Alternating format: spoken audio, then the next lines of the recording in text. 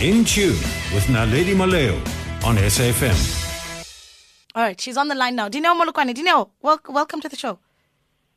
Hi, Naledi. How are you doing? I'm great. So I know you raised an issue. Was it on social media the other day? And you said, but why did they have to name this storm after me? I'm telling you, Naledi, I've been having a wonderful week this week, appearing on news every day.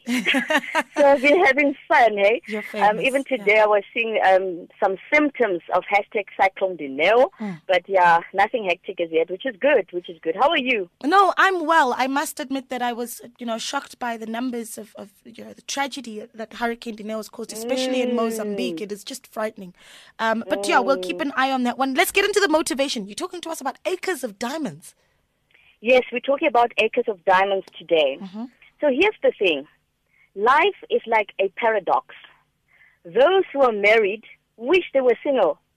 Those who are single envy those who are married. Those who've got jobs, they wish that a job was not one of the reasons why they had to wake up in the morning. And those who are jobless actually wish they had jobs. Yeah. Therefore, it seems as though, Naledi, people perceive the outside world to always be better than the inside world. There's a story about a guy called Al-Hafed. This is a story about a rich man. He was actually wealthy. He owned a huge farm and also had a beautiful garden. And now he was visited on one occasion by a holy man. Now this holy man comes and shares with him how the world was actually created.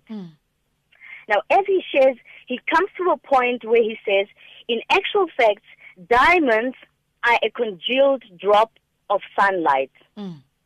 Quite interesting. Now Al-Hafed became curious and keen and said, no, I want to be richer than I am right now. Tell me, where do I get these diamonds? How can I get them? Because the holy man had said to him, if you can just get a handful of them, you can buy a country. Wow. Now, the holy man told him, no, if you can just find a river between high mountains where there is sand underneath, you'll probably find them. Now, Al-Hafed decided to sell his entire farm, his garden, everything, and went on this journey whereby he was searching for diamonds. So as he goes about the world searching for diamonds, he runs out of money, he becomes very poor, and he becomes very weak, even physically. Now there comes a point where he's standing right in front of the sea. He sees a big wave coming his way, and he throws himself right into it. And that was the end of Al-Hafed. Now later on, the new farm owner, he takes his camel and goes to takes it to go drink water.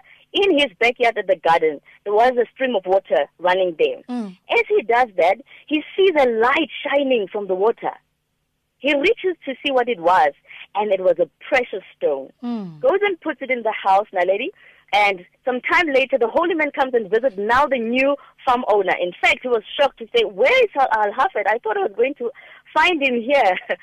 And then he sees the diamond in the house, and he says, oh my God, this is a diamond. This is a diamond. And the new farm owner says, no, it's just a stone. It's just a stone. He didn't know what it was. But then the holy man convinced him, this is a diamond. And basically they went to the backyard to go look for more diamonds, and indeed they found more diamonds. And that is how the diamond mine of Golconda in India was discovered. Oh my goodness, really? Yes. Now, the biggest mistake that Al-Hafed had done is that he failed to look for the diamonds in his own backyard. Now, the moral of the story is that everyone is looking for something in life. It's either you're looking for a better job. It's either you're looking for a better marriage. But the question remains, have you looked in your own backyard? I know there could be someone out there, one of the listeners. You have a job currently, and you are busy scattering your CVs everywhere.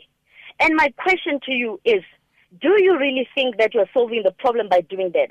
Sometimes it is good to stay where you are, to work on your strengths, to work on your gifts, to work on that skill that you're good at, and not necessarily try to run away because you're thinking, oh, I don't like this job, oh, there are challenges here, oh, I don't like my boss, oh, my boss is nasty, and all sorts of things.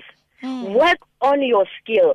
Stay there. The grass is not always greener on the other side. As you work on your craft, that is how you actually water your grass. And sooner, it will also be green. Oh, Dineo, thank you so much. That felt brilliant. Look at the magic you can make within your own space. Stop trying to run away and find something else. Yes. Dineo, give us your Twitter handle. You're doing brilliant work with Shedding Light. My Twitter handle is @Donedi. It's DONEDI, the number 1. And on Facebook, Instagram, I'm also Dineo Molokoane. Molokoane with KOA. Okay, thank you so much, Dineo. You're always fabulous to speak to. We'll chat again in the near future. Thank you so much, Naledi, and to the listeners. Acres of diamonds. That's such motivation.